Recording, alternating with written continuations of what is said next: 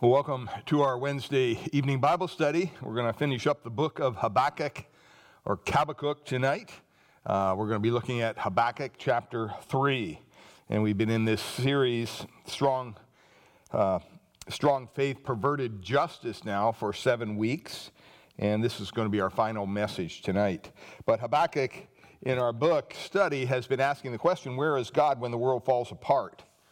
And Habakkuk looked around during his day, and he realized, wow, something's not right. God's people are not doing what they should be doing. Aren't you seeing this, God? And he calls God to judge.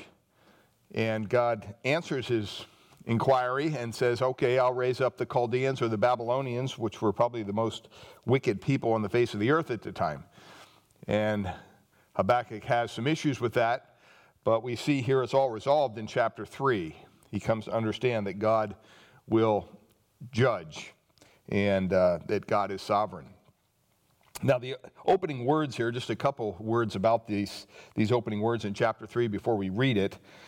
Notice it says there, a prayer of Habakkuk, so it is a prayer in the way of a psalm, which means that it was probably sung, this chapter was probably set to music and sung by the nation of Israel. It has that implication. And it uses a word there according to Shugionoth. We really don't understand what that word is. It has something to do with music. It's used only one other time in the Bible. And it's used in Psalm 7 to the introductory comments of that psalm, which is a psalm of David. And so we know that it was something to do with musical meter or something. We're not really sure. But it has something to do with music. And then the chapter closes, and it emphasizes that this prayer was set to music, because at the end of the whole chapter it says, to the chief singer of my stringed instruments. And by the way, just before we read this, that word prayer, the Hebrew word in its form is used some 77 times in the Old Testament. 32 times it's found in the book of Psalms. And so this chapter was a prayer, it was a hymn that was sung by the people of Israel in worship to the Lord. Well, let's read the chapter and then we'll break it down into our brief outline tonight. It says, a prayer of Habakkuk, the prophet, according to Shugionoth, O Lord, I have heard the report of you and your work. O Lord, do I fear. In the midst of the years, revive it.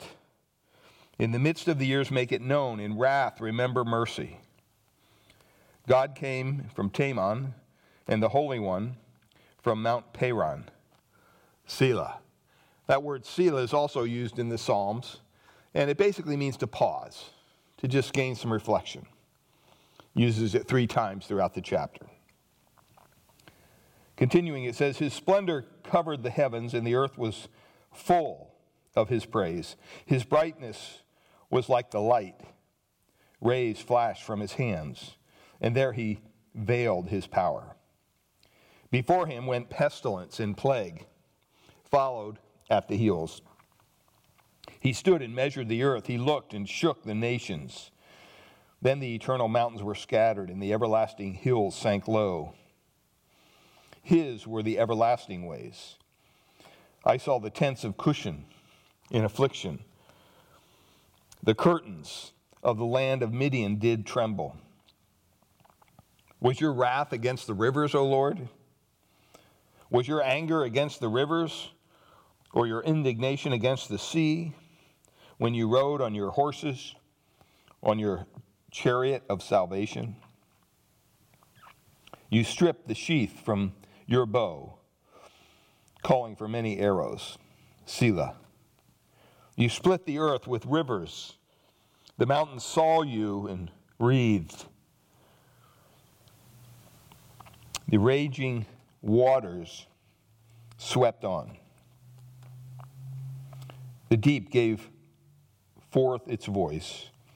It lifted its hands on high. The sun and the moon stood still in their place. At the light of your arrows as they sped, at the flash of your glittering spear. You marched through the earth in fury. You thrashed the nations in anger. You went out for the salvation of your people, for the salvation of your anointed. You crushed the head of the house of the wicked, laying him bare from thigh to neck. Selah. You pierced with his own arrows the head of his warriors. You came like a whirlwind to scatter me, rejoicing as if to devour the poor in secret. You trampled the sea with your horses, the surging of mighty waters. I hear, and my body trembles. My lips quiver at the sound. Rottenness enter my bones. My legs tremble beneath me. Yet I will quietly wait for the day of trouble to come upon the people who invade us. Verse 17, though the fig tree should not blossom, nor fruit be on the vines, the produce of the olive tree fail, the fields yield no food, the flock be cut off from the fold, and there be no herd in the stalls, yet I will rejoice in the Lord. I will take joy in the God of my salvation. God, the Lord, is my strength. He makes my feet like the deer's. He makes me tread on high places. And then the closing statement to the choir master with stringed instruments, indicating that this was a psalm that was sung. Well, let's pray, and then we'll get into our study. Father, we thank you for your word tonight. Pray that you would just bless it to our hearts, to our minds. Help us as we close out this book, Lord, that we would see your vision as you have shown it to the prophet Habakkuk. And Lord, we all know that judgment is coming one day. But Father, I think of our own nation, and I think it's always too soon to quit. You never know. You could revive this nation. And Lord, we just pray to that end. We pray tonight you bless our time in Jesus' name, amen. Well, so far we've seen the reaction of the prophet to the corruption of his time. We've seen the response of God to the prophet's reaction. We've seen the recognition of the character and plan of God by the prophet in chapter 1. All that's in chapter 1. In chapter 2, we saw the reluctance of the prophet to speak until he hears from the Lord. That's a good lesson for anybody. The reasons why the judgment of God would come. The revenge that would come upon the Babylonians. Remember, they were the ones who were called up by God sovereignly to judge God's own people. They were the most vile, wicked people on the face of the earth at the time. But God used them to judge his people. And then last week we saw the results which God will bring upon those who sin against him. And we start off here in verse 1 through 16 looking at the reliance upon God which the prophet displayed. Habakkuk is realizing that his reliance has to be upon the Lord during these times. And so tonight I've entitled the message, It's Always Too Soon to Quit. It's always too soon to quit. Most of us know who Anne Graham Lotz is. She's the daughter of the late evangelist Billy Graham. And she was praying at a kind of a national day of prayer. And I was struck by her words. She said, this is all about calling God's people to pray. And then she said this, before it's too late. And judgment falls on our nation. That was back in 2014. We all agree that America as a nation is in trouble. We've systematically taken God out of the picture, and evil is running rampant in our world. And Jesus must be glorified in our lives during these times. We desperately need the power of the Holy Spirit each and every day. But we need to turn to the Lord before it's too late. We must pray for God's mercy while we can. We know that judgment is coming. There is a time when judgment comes. You hear people use phrases like, well, the chickens come home to roost, or the skeletons come out of the closet, or It's time to pay the piper. All those phrases are saying you're not going to get away with it. Sooner or later, we'll all face consequences of the choices we make, both personally and nationally as a country. So you cannot mock God forever. You cannot ignore God and pretend he just isn't there. You cannot do as you please without inviting judgment from on high. And so we need to do something. We need God to do something before it's too late. And that sounds a lot like what Habakkuk has been saying in these first 2 chapters. See, God clearly told him after he cried out to God saying, what are you going to do about all these people not following your ways? They're getting away with everything. And God said, okay, I'll bring judgment. I'm going to use the Babylonians. I'm going to raise up the Chaldeans, the Babylonians, this wicked, vile people, to judge my own people. And see, here is the culmination of all that we've read in chapters 1 and 2. Finally, Habakkuk gets it. It's kind of, we have a turn here in the book. The whole tone of the book changes. It moves from confusion to clarity, from fear to faith. And Habakkuk is willing to, even though he doesn't understand God's plan completely, he's willing to totally commit it to him and say, okay, this is it. See, nothing has changed on the outside of Habakkuk's world. Nothing. The people of God are still disobeying God. The Babylonians are still going to rise up and judge the people of God. But see, God has used these trials and these tribulations in the prophet's life. And even though nothing has changed on the outside, guess what? Habakkuk has changed on the inside.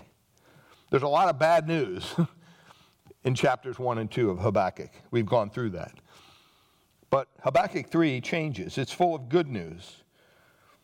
The book ends on a note of hope and praise. Well, how did this prophet move from his initial worry of fear and uncertainty to a place of confidence, joy, and praise? What happened? How did he get there when nothing around him changed? His world is still the same. The people of God are still mocking God. Violence still fills the streets. The Babylonians are still going to come and judge God's people, invade Jerusalem. See, outwardly, all the circumstances are still as messed up as they were when we began this book. Nothing has changed. Yet, this prophet, Habakkuk, has changed on the inside. How did it happen? Well, this chapter gives us the answer. The outline is very simple. I put some more details in your outline if you got that off the app. But we're going to hit basically 3 main points here. We can learn 3 things from the spiritual journey of the prophet of Habakkuk: a prayer, a vision, and a testimony. A prayer, a vision, and a testimony. Now, we're going to kind of dial into the outline a little more than that. But let's start with the prayer in verses 1 and 2. This is what he says. He says, a prayer of Habakkuk the prophet. And we already indicated that word's used 77 times in the Old Testament. And it's referring to just that. But look at what he says in verse 2 as well. He says, O Lord, I have heard the report of you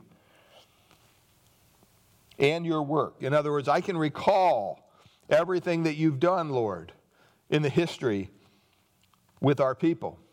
And he says, oh Lord, do I fear? In other words, boy, I need to respect that. You've done a lot in the midst of your presence amongst us, in the midst of all these years. And he says, in the midst of the years, revive it. In other words, do it again, Lord. That's what he's asking. But then he says this, in wrath, remember what? Mercy. See, Habakkuk is finally to a point. God has brought him to a point through all these trials and tribulations that he's seen and gone through. God has brought him to a point of accepting that judgment is coming. There's nothing he can do to stop it. Remember what his name means. His name means to embrace. See, here we see Habakkuk the prophet embracing the truth of God, the impending judgment upon his people. It's as if he's saying, Lord, I know bad times are coming, and you know what? Okay, I can accept that.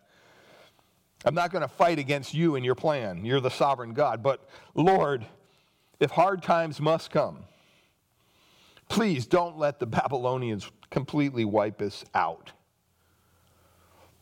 Remember mercy, or we will perish. Remember what mercy is. Mercy is God withholding from us what we deserve. That's what mercy is. Withholding from us what we deserve. Grace is God giving us what we do not deserve. So mercy is withholding from us what we do deserve. What do we deserve? Well, the Bible says, for all have sinned and fall short of the glory of God. There's none righteous, no, not one. We deserve the wrath of God. We deserve the judgment of God. And when we look at our nation, we definitely deserve the judgment of God. They've systematically stripped God out of the picture. And God is not just going to idly stand by and allow that to happen. And one day judgment will fall. We need to embrace that, as Habakkuk did. But we can also plead with God, in judgment, please be merciful, God. See, we'll know in a few days whether God will extend mercy to our country or not. We have an up-and-coming election, and it's really a turning point. It goes one way or the other, and it really gives us the opportunity as Christians to be praying that God will be merciful to our nation once again. And hopefully this time, if he is merciful, that we will begin to recognize him and weave him back into the picture. And as Christians, we would become more bold in our faith. See, this is a perfectly biblical prayer to pray. It's honest. It's desperate. It's really the kind of prayer that God will answer. Notice that he says, he asks God to do again in his day what he has done in the past. He says that twice. Do it now, Lord, in our day, in our time. See, this ought to be the prayer of every thoughtful Christian at this critical moment in history. We ought to read this prayer against that backdrop. I mean, everywhere in our community, I hear Christians say, well, what can we do?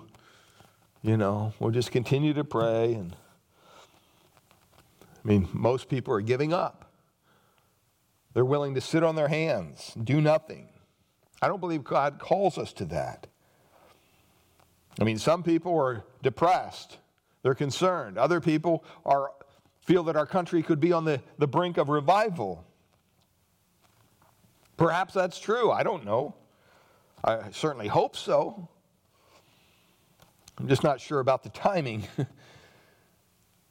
When you read about revivals throughout history, the first Great Awakening, the second Great Awakening, the Layman's Prayer Revival, even in 1904, the Great Welsh Revival, these revivals spread around the world. I mean, when you read about them, it feels like, did this really happen, or is this just a make-believe story from another planet? We have to ask ourselves, are such revivals possible in our day? Is it possible that God would open up heaven and bless our country once more? It's easy to give in to doubt. It's easy when you consider the gravity of our situation, especially as a nation and the world. But you can also look at that as it may be a good sign, because revivals generally come during desperate times. During desperate times. So you generally don't receive a miracle until you desperately need one. We're definitely desperate. It seems that God often will not move in power until things have completely fallen apart, until we're in dire straits. And if that's true, then I would say that we're in a good place for the mighty move of God. Now, understand, we believe revival is a sovereign work of God. He can move from heaven anytime he wants. And remember, the fire of God comes down from above. It's not worked up from below.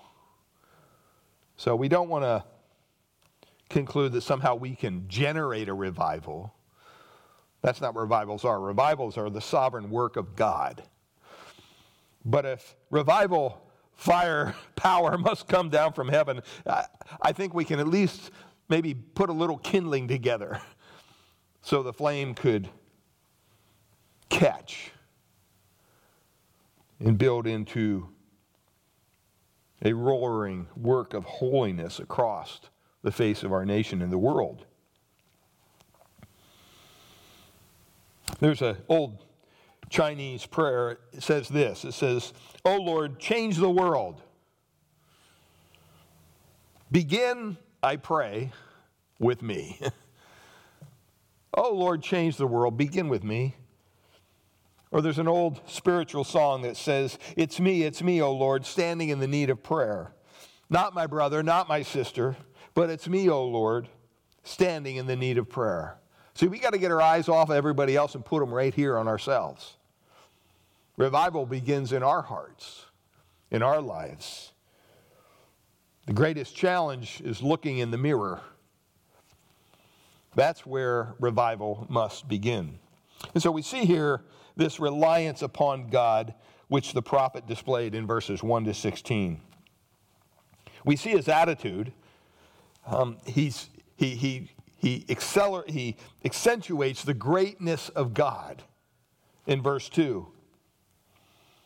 He says, "Hey, I've heard the report about you and your work, and Lord, you know what? I fear." Why? Because he's the sovereign God.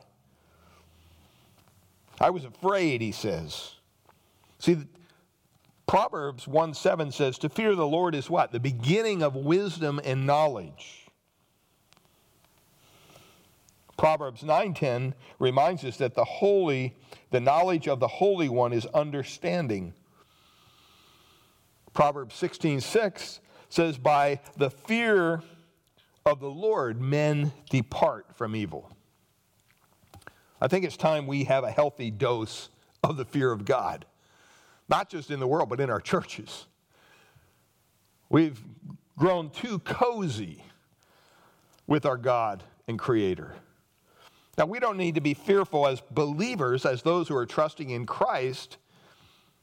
We don't need to be fearful of God's judgment falling on us because Christ took that judgment upon himself.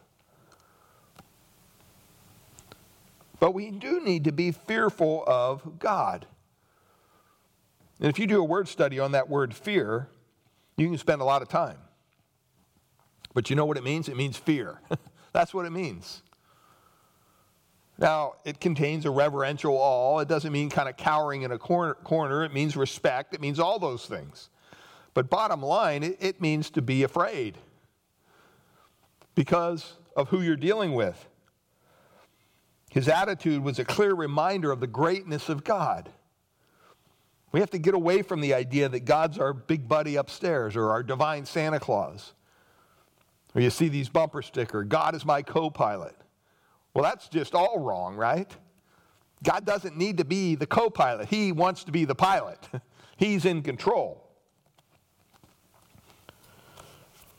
So we need to be reminded of that. And then he appeals to the Lord, and it's based upon his confidence in who God is and what God can do. I mean, we're not just serving any God. We're serving the God of the universe, the Lord God Creator.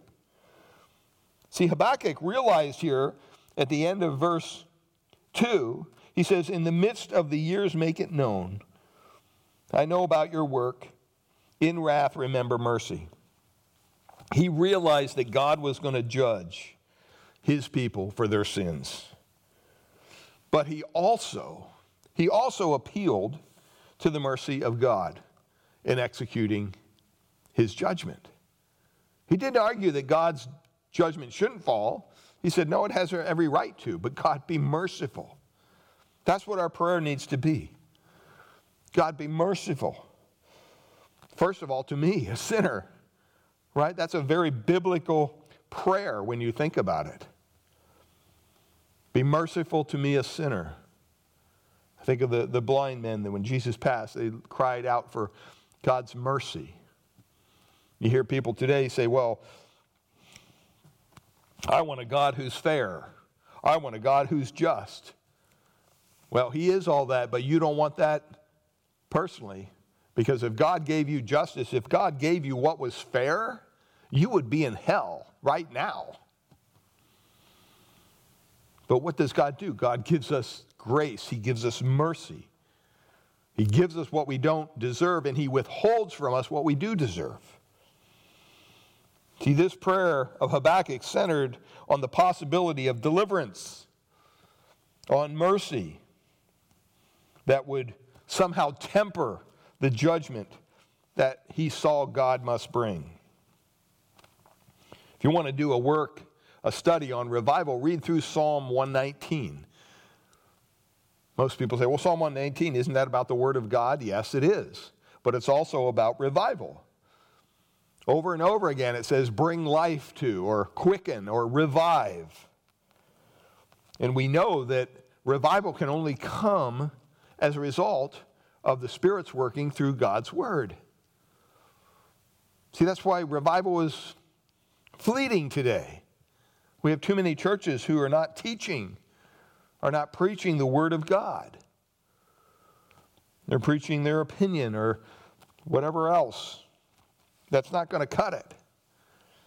And so he talks about this in the first 2 verses here. But he says, in wrath, remember mercy. Well, look at the second one. His vision that he saw. This vision that God gives him in verses 3 to 15. After his prayer, Habakkuk has a vision of God. And you could say this is a theophany. Sometimes God appears to people in the Old Testament, and we would call that a theophany. It's God, the appearance of God here on earth. And so the prophet recorded this experience. And these words in the Hebrew, by the way, are very poetic. But the point is very clear. Habakkuk knows that his nation is facing imminent judgment from God. Remember, it was Habakkuk who said, Lord, do something. Well, the answer to his prayer is this vision that he gives him. It's as if God says, Habakkuk, you've forgotten who I am. You're talking as if I can't hear you, as if I don't have any power. Well, let me remind you, let me show you who I am, because if you understand who I am, then you're going to be able to sleep at night. See, that's one of the biggest problems I find in Christians' lives, is they've forgotten who their God is. They've forgotten how powerful God is. When you get to that point, it's good to sit down, get a notepad out and a pen, and start writing down how God has blessed you throughout your life, how God has answered your prayers at times. And when you get down and out, you take that list and you're reminded of God's work in your life.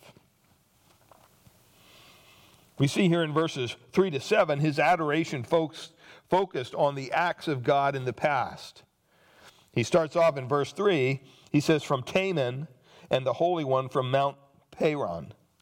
That's another name for Mount Sinai. We know what happened at Mount Sinai, right? God gave his law to Moses.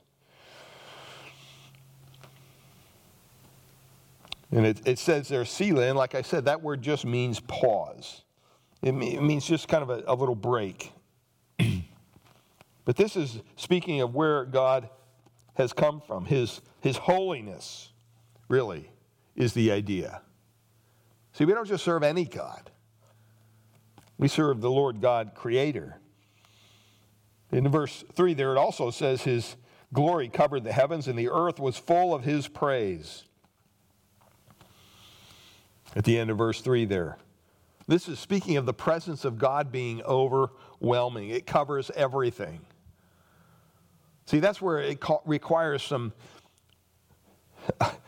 respect when you come before God. You know, he's not just the man upstairs. He's not your buddy. He is the Lord God, creator. And it's overwhelming to be in his presence. When's the last time you were overwhelmed as you were ushered into the presence of God through reading his word or through prayer? Verse 4 really speaks of the power of God. It says, his brightness was like the light, rays flashed from his hands, and there he veiled his power. It's giving a kind of a visual image of something that is powerful. Brightness, holiness. Verse 5, he recalls the plagues of Egypt. And they were a graphic display of his mighty power. He says, before him went pestilence, and plague followed at his heels. In other words, when his judgment falls, you know it. It's not something that can be missed because it's a display of his mighty power. In verse 6, it speaks of that his power is rooted in creation, and he's the one who controls the planet. He stood and measured the earth. He looked and shook the nations. Then the eternal mountains were scattered. The everlasting hills sank low. His were the everlasting ways. It's speaking of his sovereignty over creation. You know, we think today that somehow we're going to control the weather. It cracks me up when you hear certain candidates say, oh, if I was elected, you know, I could stop the hurricanes and I could stop the floods and the fires. No, you couldn't. It's ridiculous. God is sovereign over all those things, even over disasters. I mean, think about it. Even if our nation itself, you know, went to zero emissions, guess what? There's 3 or 4 other nations that are spewing stuff into our atmosphere that we cannot control. The idea that somehow human beings are affecting our environment to the degree that we only have, as some say, 8 years left. It's ridiculous. It's ridiculous. And then verse 7, it says, I saw the tents of Cushan. Cushan is a reminder of Cush or Ethiopia. Remember, the wife of Moses was a Cushite woman. It tells us in Numbers 12:1. It reminds us here of the people who saw and heard all he did were filled with fear. It says they trembled because they recognized the power that God had. And then in verse 8, we see the analysis of this coming judgment of God upon Judah. And it was based on what he understood to be the anger of God. This is the theme here in verses 8 to 15. Verse 8, it says, the target was not the rivers and the sea. It says, was your wrath against the rivers, O Lord? Was your anger against the rivers? Or your indignation against the sea when you rode on your horses, on your chariots of salvation? The word chariots oftentimes refers to thunderclouds, following the description of the earth being flooded. Psalm 104 verse 3 says, who lays the beams of his chambers in the waters? Who makes the clouds his chariot? Who walks upon the wings of the wind? This could also, some believe, be a subtle reference to a false god, the false god of Baal. He's described in pagan literature as the rider of the clouds. He's considered the lord of the rain and the storms. That's what they believed him to be. But either way, It's saying the target was not the rivers and the sea. Beginning of verse 9, it talks about the terror of a mighty warrior. You strip the sheath from your bow, calling for many arrows.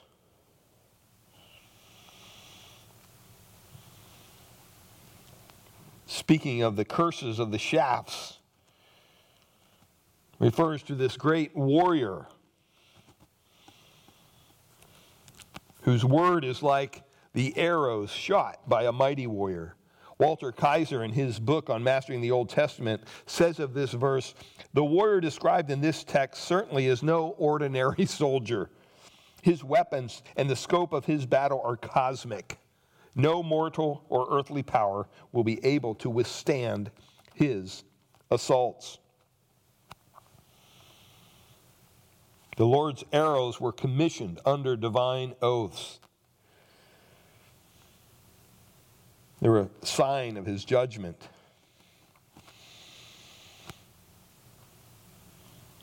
Verse 9 to 11 here, it speaks of the trembling of all nature. Reveals the impact of his anger. Look at what it says in verse 9. It says, you split the earth with rivers. The mountains saw you and writhed. The raging waters swept on. The deep gave forth its voice. It lifted its hands on high.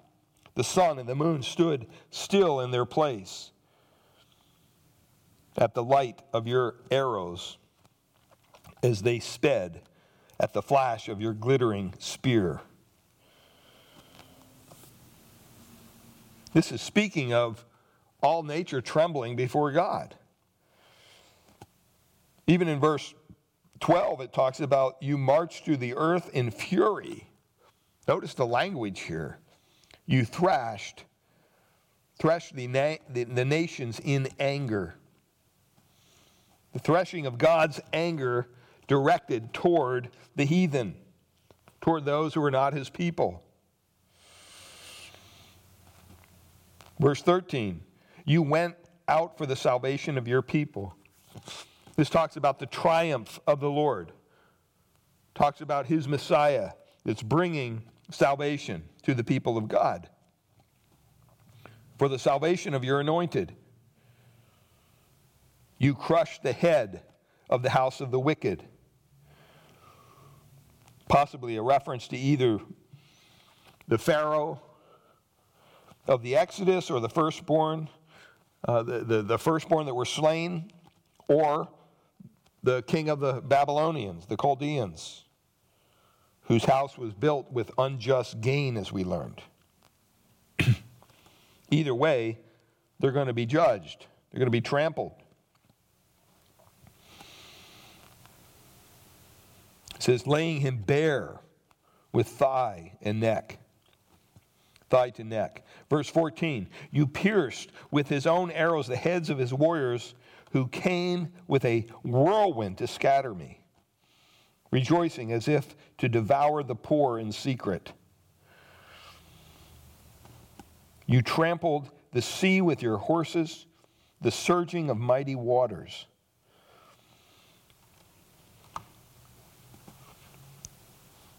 This is another reference to God's miraculous protective intervention on behalf of Israel in the midst of the Red Sea.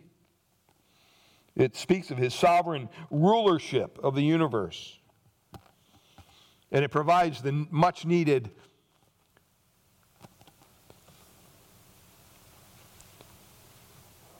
assurance to the prophet Habakkuk.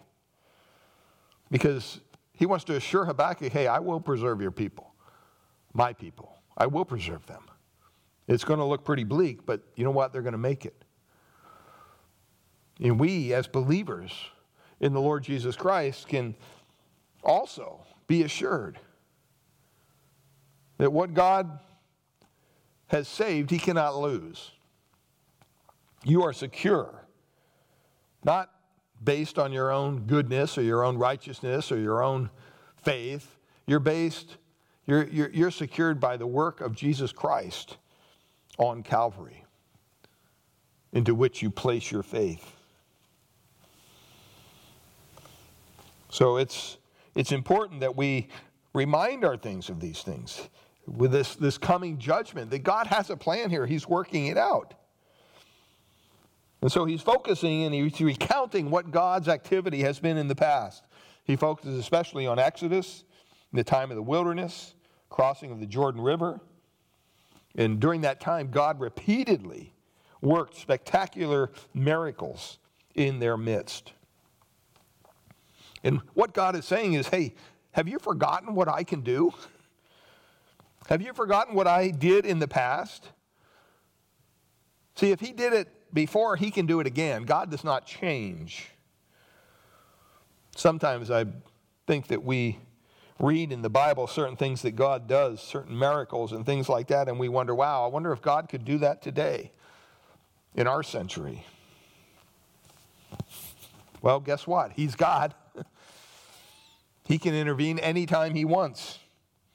And we see that happening, I believe, personally, even in our own nation. See, God will intervene. All hope is not lost.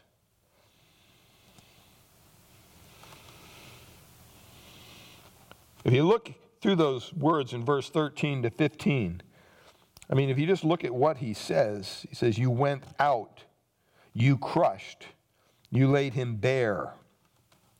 Verse 14, you pierced. Verse 15, you trampled. See, this is all things that God has done in the past. And guess what? He gets all the credit. He gets all the credit. And you can clearly see two things here. The utter defeat of those who oppose God ultimately will take place. We look around us and we think, well, those who are opposing God are getting away with it. No, they're not. The utter defeat of those who oppose God. And secondly, the divine determination to do whatever it takes to deliver God's people. That's why replacement theology is such a damning theology. Replacement theology says, well, Israel disobeyed God, so he kind of disposed of them, and then he replaced them with the church. That's why they call it replacement theology. And so there's some within the church today that believe all the promises to Israel are now null and void because of their disobedience. They turned away from God. They turned away from God's Savior, the Messiah. And because of that, they're under the judgment of God. And so now God has raised up the church, and the church has replaced Israel. So Israel really doesn't matter anymore. It's irrelevant. That's what they believe. That's what replacement theology believes. That's not true. God's promises to Israel are eternal. They'll always be God's people, and he will protect them. And it's going to get a lot worse for Israel. In the end times, it's going to look like they're going to be completely wiped out, but guess what? They're not going to be. See, that's why it's important to understand those who curse Israel will be cursed. Those who bless Israel will be blessed. I really believe that that's one reason why our current nation still can hold hope that God will bless our nation because of our support for Israel. See, there's many people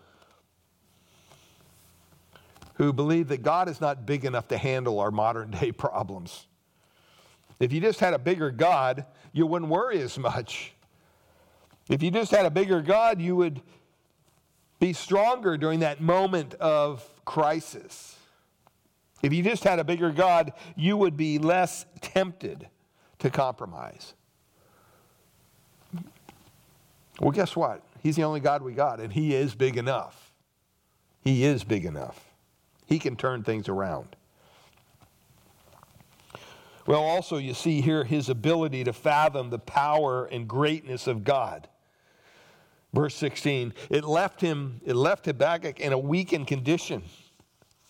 Look at what it says. I hear. In other words, I got it. I finally get it, Lord. I totally understand. I hear, and my body, he says, trembles, and my lips quiver at the sound. Rottenness enters into my bones. My legs tremble beneath me. It left him in an utterly weakened condition.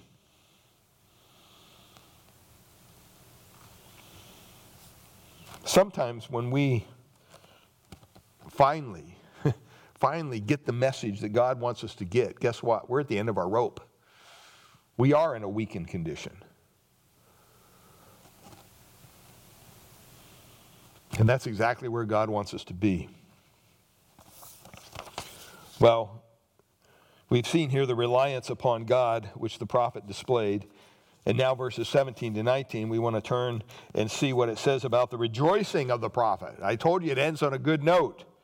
The rejoicing of the prophet in the Lord and his salvation. Verses 17 to 19. What's interesting in this text is, first of all, there's acceptance. We see that in verse 16 at the end there, don't we? He says, man, I'm not feeling too good about all this. I hear you. I get it finally, Lord. It's your plan, not my own. Bring the judgment, but Lord, if you could just be merciful during that judgment, I'd really appreciate it. These are your people you're talking about. So he got the message from the Lord, but he says, boy, I'm not feeling too good. And at the end of verse 16, he says, yet I will quietly wait for the day of trouble to call upon people who invade us. What's he saying? Message received. Got it, Lord. I get it. The Babylonians are going to attack. And I know that one day you will judge them as well. And I just got to resolve myself to wait. Wait. And as it turns out, Habakkuk most likely did not live long enough, because Babylon would not fall for another 70 years. But you know what? That doesn't matter. This is God's timeline, not ours. Habakkuk is saying here, hey, I got the message. 10:4, Lord. I got it. I get it. So he accepts it. He accepts that judgment is going to fall. See, sometimes in life it's better to accept the bad things before they even happen. My mind thinks like that a lot of times. You know, I'm thinking, boy, okay, if I get on this plane and fly back to Pennsylvania and the plane goes down and I die, do I have everything in order? What happens? Well, I'm with the Lord. It's irrelevant about me. But for loved ones that are left behind, are they taken care of? Or if you go in for a job interview and you just kind of accept the fact, well, this may not work out the way I want it to. Doesn't mean you give up. But if you're willing to accept the bad, then you can really embrace the good when it comes. And this is a good message for us to hear before an election. So we wake up Wednesday morning and maybe our guy didn't win, whoever that guy may be. Does that mean the world is over? No. I mean, trust me, our nation has seen its way through many presidents who were not very effective. Let's just put it that way. And we're still here. Now, yeah, it could incur a lot of hardship on people. I understand that. But you know what? If we wake up Wednesday morning, and whether our guy won or not, we have to accept it as God's plan for our nation. And I really think this election is a choice between God's judgment and God's blessing. We'll see how it works out. But I would encourage you to do your part. So there's acceptance. Second, there's commitment in verses 17 to 18. It shows us what faith looks like when life tumbles down all around us. Look at what it says in verse 17. It says, though the fig tree should not blossom. Now remember, Israel back in this time, was an agrarian society. Okay, they were farmers. You couldn't just go to the store and buy what you wanted off the shelf. You had to grow it. And so he says, though the fig tree should not blossom, nor fruit be on the vines, these are a way that you sustain life, and it's not there. He says, even the produce of the olive fail. In other words, there's no olives. And the fields yield no food. I mean, you can't get any clearer than that. Then your flock, all your meat, be cut off from the fold. So you don't have any vegetables, you don't have any meat. And there be no herd in the stalls. There's nothing for you. What's he describing here? He's describing a total economic meltdown. A complete meltdown. How is this possible? Well, we could be on the brink of an economic meltdown in our own country right now. We don't know what tomorrow may bring. But look at what he says in verse 18. This is why I said it ends on a positive note. Yet I will rejoice what? In the Lord. I will take joy in the God of my salvation. How is it possible, after describing this total economic meltdown, that he would even use a word like rejoice? That word means to jump for joy. We might even say it means to dance for joy. I mean, this is his portfolio, you might say, of the day. All these olives and fruit and meat. What do you do when you're completely wiped out? What do you do when all your investments disappear? I mean, you look at the stock market today, it's very volatile. It goes up, it goes down. What would you do if tomorrow the stock market imploded, went below 10,000? What if it totally just tanked, went down to nothing? What would you do then? All your investments are gone, your pension's destroyed, 401ks are wiped out. What do you do then? How do you face that? What if on top of that you lose your job? You don't have any safety net anymore. What if you actually run out of food? For some of us, that might be a good thing. Don't get me wrong. But what if you can't pay your bills? If you're a parent, what if your child ends up in jail? What if your loved ones never come to Christ? What if you go to see your doctor and he says, sorry, it's terminal? What if your spouse, your loved one, has a heart attack and you're left alone?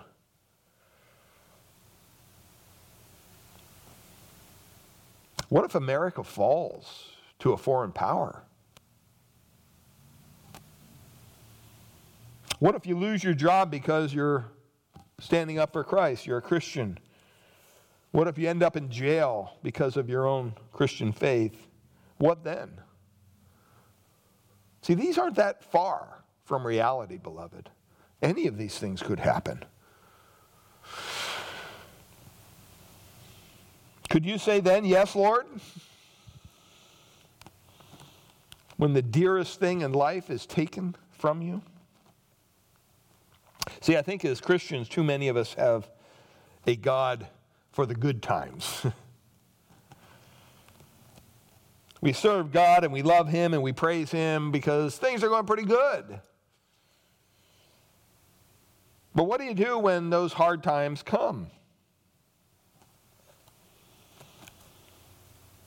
If all you have is a God for the good times, beloved, you don't have and you don't know the God of the Bible.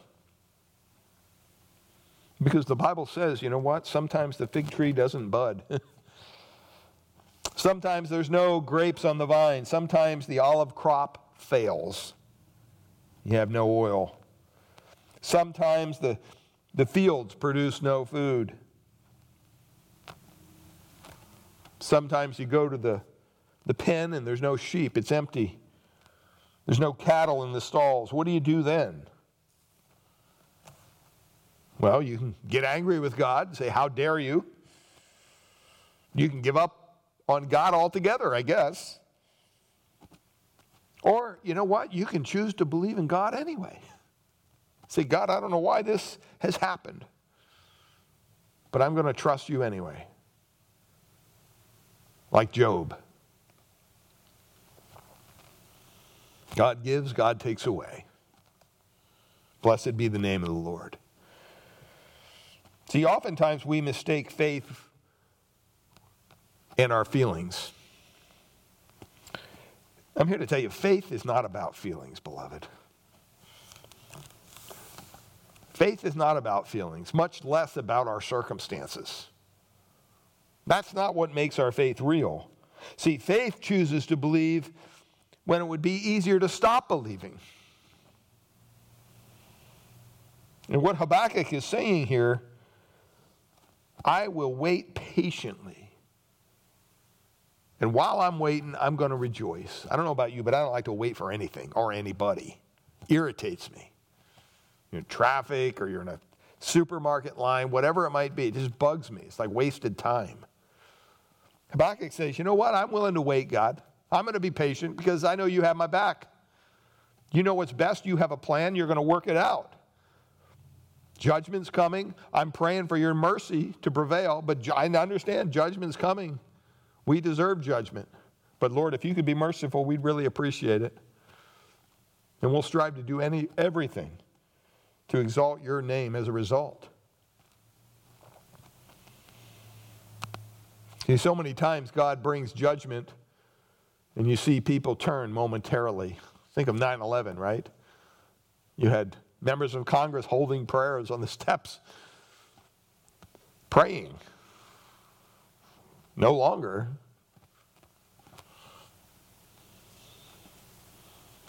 See, here Habakkuk found new strength in the midst of desolation.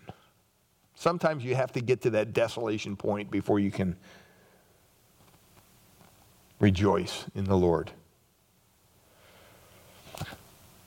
And this gets to our testimony here, verses 17 to 19. It talks about his dependency upon the Lord would not change even if the circumstances of life deteriorated. We still have to be dependent on the Lord, whether there's figs or not. Whether it's our president or not that we voted for. It's irrelevant. We still need to depend on the Lord. Because our delight, verse 18, was in the Lord alone.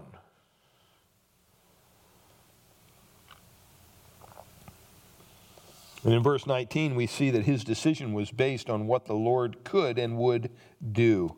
Look at what he says in verse 19. God, the Lord is my strength. What he's saying here is, the Lord God, the sovereign God of the universe, is my strength. Our God is all powerful. And so he points out here, he says, you know what? He makes my feet like the deer's. The phrase my feet speaks of our journey through life. If you've ever traveled over to Israel, I remember when we were over there on the barren hills on the west side of the Dead Sea, you can see some deer up there.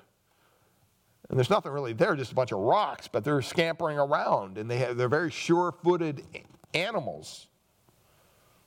If we went up there, we'd probably slip and fall. And what he says is, no, God makes my feet like the deer. They keep us planted. He keeps us planted on firm ground. See, if you know the Lord, he will give you stability during those slippery times, those slippery moments of life. He's going to give you grace to stand when otherwise you would literally fall apart. We all have had those times in our lives as believers. And we look back and we wonder, how do we keep it together? It reminds me of Ephesians 6, verse 13, which says, when we put on the armor of God, it says, and having done all, we will stand safe and secure when the battle is over. That's our position in Christ. We are secure in Christ. This is where the book ends of Habakkuk. And that's where we will end our journey as well. I think the most single important observation of this book is as the book ends, nothing has changed in Habakkuk's circumstances on the outside. But Habakkuk has changed on the inside. The people of Judah have still forgotten God. Violence still reigns in Jerusalem. The wicked are still oppressed. The wicked still are oppressing the righteous. The Babylonians are still God's appointed instrument for judgment. Hard times are coming, and there's nothing anyone can do about it. Nothing has changed except this one thing. Guess what? The prophet has changed. Habakkuk has changed on the inside. We all come from different situations, different life experiences. Some are happy and blessed, some are sad. Some are healthy, some are sick. Some are excited about the future. Some are filled with the dark clouds of doubt and uncertainty. I mean, you can see that very clearly in the two candidates that are running to lead our nation. One is an optimist, one is a pessimist. There's no way around it. It's very clear. Just listen to them talk. But see, if we know the Lord, if God is our Savior, we can still have feet to tread on the heights in the worst moments of life. We can stand when all others around us are falling. That's what he says. He says, he makes me tread on the high places. Places we shouldn't be able to go. We can go with God. There was a president of Wheaton College, V. Raymond Edman, and he used to tell his students when they were frustrated with school or wanted to drop out, he would say this. He says, it's always too soon to quit. It's always too soon to quit. See, that's a good motto, I think, for us as we wrap up our study of Habakkuk. I told you in the first message that Habakkuk's world was filled with a strong faith but perverted justice. See, every one of us is coming from one of three places. Either we're in a time of confusion, we're coming out of a time of confusion, or we're about ready to go into a time of confusion.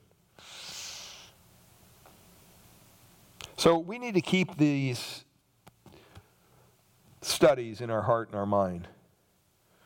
If you don't need it now, you might need it tomorrow or the day after. See, you'll never know that Jesus is all you need until Jesus is all you have. And when Jesus is all you have, then and only then will you discover that Jesus is all you need.